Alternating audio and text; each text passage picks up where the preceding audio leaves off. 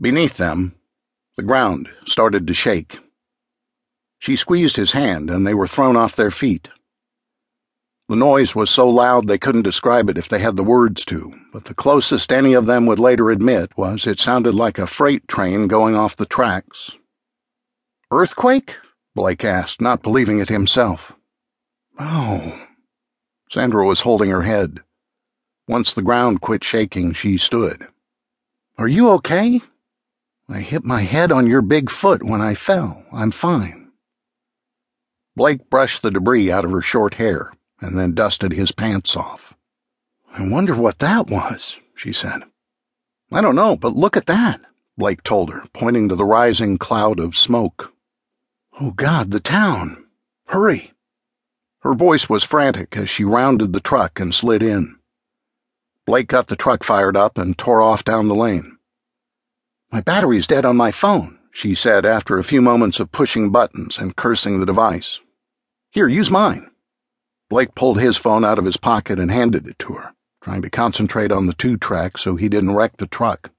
He'd never tried to travel this stretch this fast. "Yours is dead, too."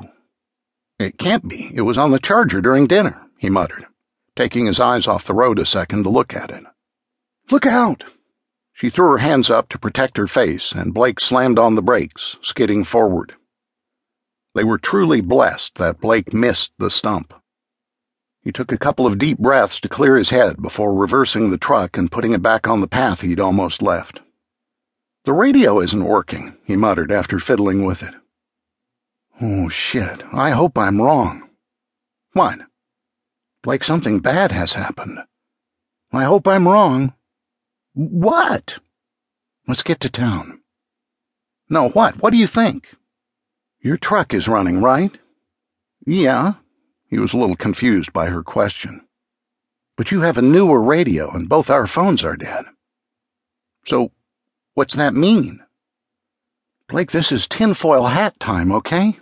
You with me, Blake?" "Okay, sure. In the Army, there was a study done on the effect of EMPs, electromagnetic pulses. I know what an EMP is. You think we got hit with one?" "I don't know.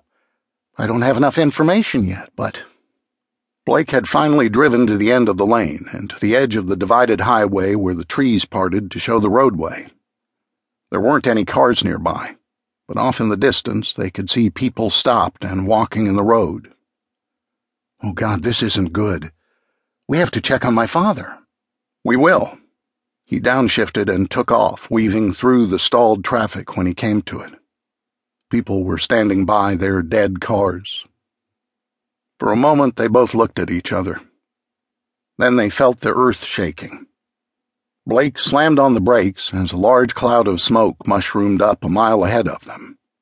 Flames flickered at the edges of Blake's vision, and a wave of heat hit them.